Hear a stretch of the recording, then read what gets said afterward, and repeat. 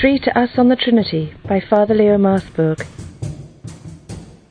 So we are celebrating Trinity Sunday today, and it's a good occasion to get this real holy and holy making Sunday into our perspective. That means into the center of our life.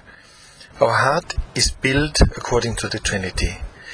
Our love is built according to the Trinitarian love.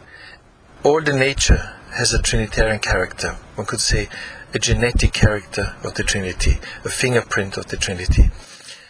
From the nuclear structure to heaven and earth, from man and woman to all the laws of the universe. We can ask the Lord to make us see His presence in creation, in nature, in our human society, in the light of this mystery of the Most Holy Trinity.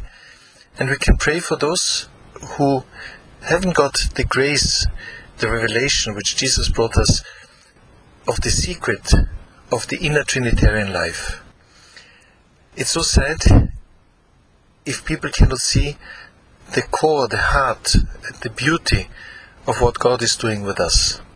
Because if we recognize it, if we see it, it may change the way we look at things. It may change our concrete action in day-to-day life, from the way we approach other people, whether we take it seriously what Jesus says, where 2 or 3 are gathered in my name, I am amongst them. Another fingerprint of the Trinity. Are we really aware that if we talk to anybody, we can set the Lord present?